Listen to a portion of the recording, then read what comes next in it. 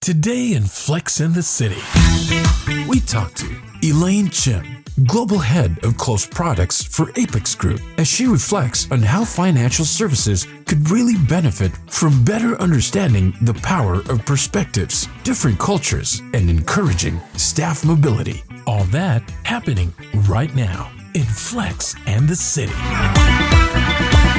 Good afternoon. This is Rachel Treese for Flex and the City, and I'm delighted this afternoon to be talking to Elaine Chim. She is the Global Head of Close Products for Apex Group. She's with us all the way from New York. Fantastic place to be, Elaine. Welcome to Flex and the City. Thank you so much for having me, Rachel. Absolutely, a great pleasure. And Flex and the City gets its name, doesn't it, of course, from the great Sex and the City, which was hosted in New York many years ago, one of my favorite programs of all time. So love to hear a little bit, Elaine, about you and your background, because I know, and I'm very, very curious, you were raised in Scotland, in Glasgow.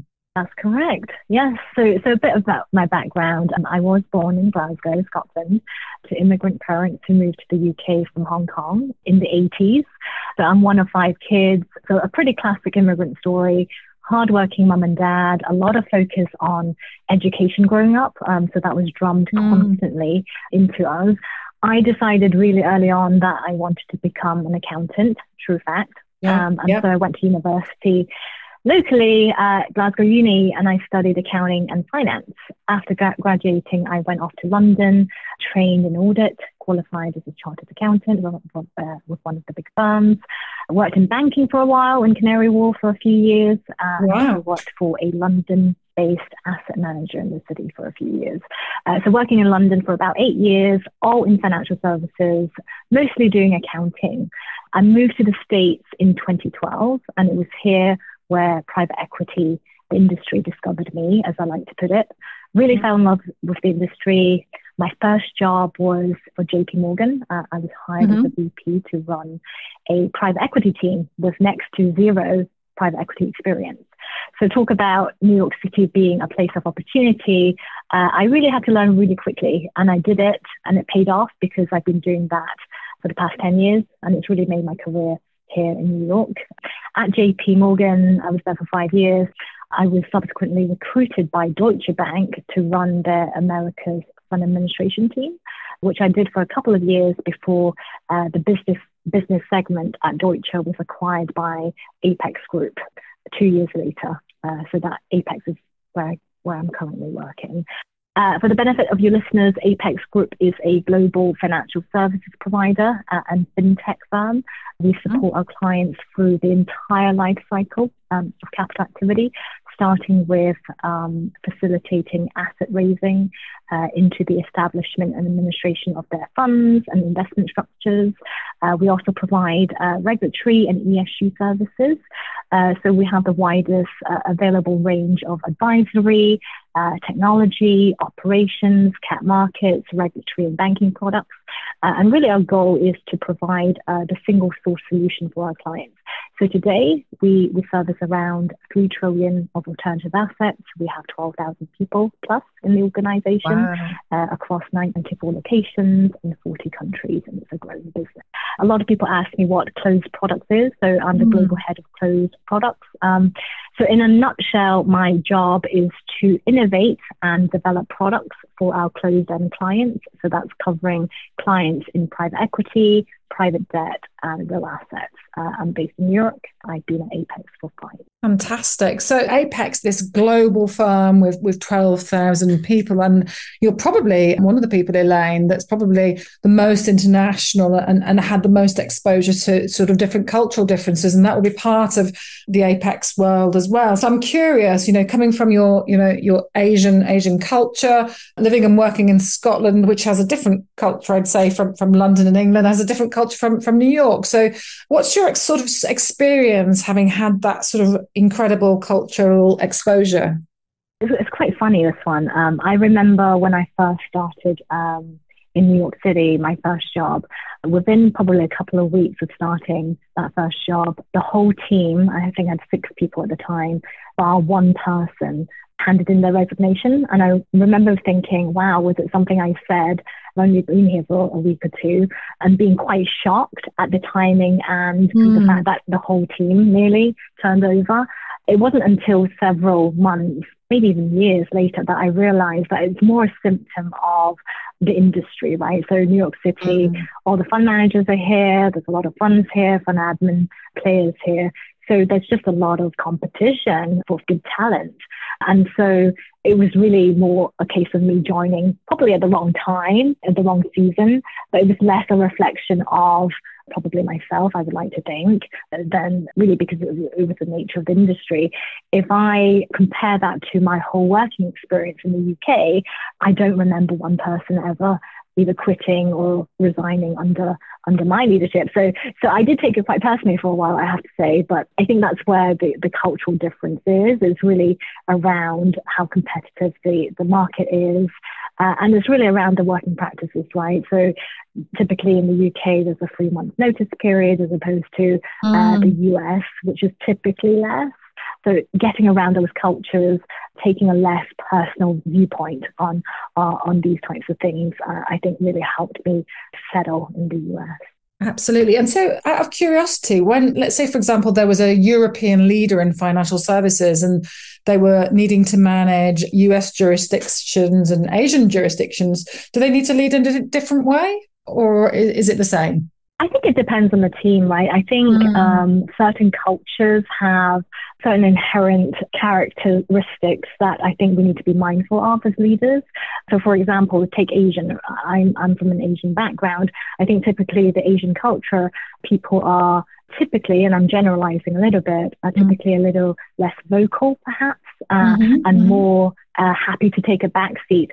And that can be confused with perhaps lack of leadership skills, which is absolutely not the case. It's just that they're culturally more inclined to be less vocal and more respectful of hierarchy, right? So I think as leaders and managers or anybody in managerial positions, I think they have to understand cultures better, because sometimes you can make the wrong decisions simply by not appreciating that other people are different and have certain characteristics that are not what you perceive to be the norm. So I think is extremely important, particularly in global organizations where you absolutely have to deal with colleagues across different geographies, to have that cultural appreciation to make sure that you're making the right decisions for the people. Absolutely. And as a female leader in financial services, have you noticed a shift in the times from when you started your career to where we are now? Is it shifting? Is it moving? You know, what's your observations, Elaine? I think there's certainly a lot of effort in the past, I would say 10 years or so, to ensure that there's more balance in the workplace. Personally, in my career, I've had to deal with some setbacks, mostly early on in my career. So, for example, being passed for promotion for a reason that didn't make sense. And these setbacks are career-defining moments that stick with you. And I think it could be because I was a female, or it could simply be because I had not established the right skills at that point in time to even fight for what I think I deserved at the time. I generally, as I progressed up the chain, don't focus on the male-female narrative. And I always tell people when I'm asked this question to really focus on what you can control, which is the core technical foundation and getting the soft skills that you need to progress, and really try to be consistent in the way you execute and be reliable. Because these are the things that you can control. Some of the other factors you may not be able to. And really what you're trying to do is really build your technical toolkit, I call it, to mitigate any reasons for you not to get promoted or to progress. I think personally, I've been really fortunate in my career that I've been looked at. Managers who I've worked for have really looked out for me in terms of my career development, and really taught me to focus on things that matter, which is really to center around the right technical foundation, work on the interpersonal skills, work on consistency, and really be provided the opportunities and actively encouraged to work on the things that are outside of my comfort zone. And I think that's really equipped me with the tools and the skills to progress career-wise. And as a manager myself and leader myself, I try to do that for the team, for my team certainly, but in terms of people I mentor, people who reach out to me, I try to say the same things. Very good. And is there anyone, it sounds like you've had some great mentors and leaders over your own career. Is there anyone that has really stood out, or any world leader that's really stood out and inspired you, Elaine, over your own career? I have to say, Peter Hughes, our founder and CEO at Apex Group, is hugely inspiring to me. I would say that, but I don't have to say that. He founded the business 20 years ago, and the business was built on foundations of entrepreneurial spirit and really being unafraid to do things differently and challenging the norm. So, for example, Apex Group started out as a fund administrator, and that's all that they did at the time. But today we offer so much more than fund administration, as I mentioned before. And that's really only possible as a result of dedication, commitment, and really investing in talent. And he built the business from zero to now 3 trillion in assets under administration. And he's still very focused on the business, very involved, and constantly challenging his management team and constantly challenging and looking for ways to service our clients better, and is not complacent at all. So I think that is hugely valuable as an organization, to have somebody like that to look up to and be inspired by. Absolutely. Dedication, commitment, and discipline, I think, are the words that I'm hearing from you, Elaine, and concur with that more. And your own leadership style, if you were to give me 3 words that would describe your own leadership style, what would they be? I think being collaborative and working on your communication. I think Apex, just to use Apex as an example, obviously, we have done a lot of M&A activity in the past 5 years since I've been here. And a lot of the times when you're acquiring a business, it's about integrating people, technology, and importantly, cultures. And so being an effective communicator and an effective collaborator is hugely important generally, but during a time when you're trying to integrate business, it becomes vital, right? So that people coming into the organization is not confused. There's no mystery around reporting lines and how we do things. So being very transparent and in the way you communicate is vitally important. I think also that the human element is also really important as well as a leader. What I mean by that is, I myself, I know that, I have 2 young kids at home and I don't often get to spend much time with them. So it's really important for me to have empathy with my team to ensure that they also have work-life balance and that they're spending time with their family, because I know that balancing work-life and personal life, it's very integrated. So if you don't have that balance, I think it does impact your work performance. So definitely as a leader, I try to bring that human element back to the forefront. Absolutely. So talking about humans and children, we just discussed before we went on to record that I've got a teenager upstairs who's busy during her school holidays watching a bit of Brooklyn Nine-Nine, which we all had a little giggle about. How would you attract, she wants to go to university to study economics. How would you attract somebody, who's come out of university, as I once had, was somebody who's got a first-class degree in economics? How would you attract them to this industry, Elaine? What would you say to them? I think it's important to understand that in this generation, we're living in a time where there's a lot of influences, right? There's a lot of focus on social media. And so it's really important to understand what drives the motivation of perhaps the newer generation, and appreciating that could be different from what important, say, 5-10 years ago. Yeah. Certainly when I entered the workplace, I remember being just super grateful of having that first training contract to do audit. And it was super important for me to get that training contract and do well and be grateful. I'm not suggesting for a minute that the new generation is less grateful. I am saying, though, that in terms of what drives them and what motivates them could be different. And I think as an organization, particularly any organization that is trying to attract the best talent and as a global organization, there needs to be an appreciation of what those motivations are. And it could be, focus on ESG initiatives. It could be things that go beyond what you typically expect of a global organization. Yeah, I think you're absolutely right. And it's certainly what I hear all around me, and having a daughter, that they have a totally different perspective on things, don't they? Exactly right. So you have a 1-year-old and a 4-year-old. So I'm sure that they've been the best coaches ever for you in your own career. What was your learning from that journey of having children and being a working parent, would you say, Elaine? I think it's a constant balancing act, right? So no one can teach you in a textbook of how to handle your home life and your work life, and every household is different. So it's really up to you to figure out your priorities. And I would say as a working mom, it's a constant juggling and reshifting of priorities. I have a 4-year-old and a 1-year-old. My 4-year-old, interestingly, quite recently have started asking me questions like, well, Mummy, you're not joining us for dinner sometimes. Why is that? And that's quite challenging to answer as a mom. So what I try to do is I have to make sure that, during the weekends that I'm not working insofar as possible, so that I'm as present for them as a parent as possible. During the weekday, there's certainly more fluidity and changes of plan. I've certainly missed out on school events, for example, because certain things have taken priority. But I just make sure as a mom, as a working parent, that, just because I couldn't make one event, that I try to make up for something else, so that they know that I'm as present as I can be as a parent. Absolutely. And if there was some advice that you could give to working parents within the financial services industry, what would that be, Elaine? I would say don't be so harsh on yourself, right? Everybody's trying to do their best as a parent.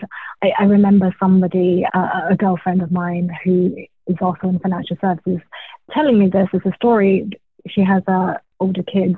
Your kids actually remember, and probably, while you think you're not spending time with them right now, they actually see it as a positive, potentially when they're growing up, right? They learn from what you don't see, which is, mom is working really, really hard, and they learn from that experience as well. So don't be so harsh on yourself. I think you're trying to do your best, right? And financial services is notoriously unforgiving in terms of work-life balance. Something that I wish we can change somehow, but it's really, again, the nature of the industry does demand work commitment and time commitment. So try to balance as best you can. Absolutely. And so outside of financial services, which is challenging enough as it is, and being a great mum, is there any other time for anything else, Elaine? I wish there is, but I have to say that, being a Brit in the US, there's always something that I'm discovering, right? I've been in the US for more than 10 years, but I just love traveling, either outside of the US or even within the US, discovering, we talked about culture differences previously, but what I realized is that in the US, because it's such a big place, there's always different cultures across different state lines even. So for me, it's about traveling, it's about spending time with my kids, and really trying to balance all of that while also doing a job that requires a lot of time commitment. Yeah, and so I think my last question to you, Elaine, is what could financial services learn from harnessing more of these different perspectives, these different cultures, that diversity of thought in many, many ways is what culture is all about. What do you think financial services could learn to harness that more? I think it's a couple of things. I think it's mostly centered around people and technology. I think financial services, and again, I might be generalizing, but based on my experience, financial services tend to be a little bit more bureaucratic especially when you're talking about some of the bigger banks. And so I think the focus on people around, say, mobility programs is really important, right? Making sure people have the ability to move. I mean, these are global organizations. They should have these programs that promote movement across teams, across different geographies, and getting people to appreciate different cultures through actually moving people. I think a lot of banks and financial services companies do have these programs, but perhaps not executed as well as it can be. I also touched on the fact that, different groups of people have different cultural requirements, and it's important for us to raise awareness that different countries have different cultural characteristics. So I think, again, by promoting mobility, that would enhance the cultural awareness point. I just want to touch on technology as well, right? As a financial services industry service provider, technology is so important as well. So I think we need to focus on things like removing emails as a way to communicate, right? That's a very basic way to communicate. We need to have a way to eradicate that if possible, particularly in a climate where there's cyber security concerns, etc. So there's a lot we can do there in that space. I would say people and technology are probably the two key areas that have the most opportunity to change in this industry. Fantastic. People, technology and travel. I think it's a beautiful way to conclude our podcast. Elaine Chim, thank you so much for being with us this afternoon on Flex in the City. Thank you so much. You just listened to Flex in the City. Catch us on our next episode.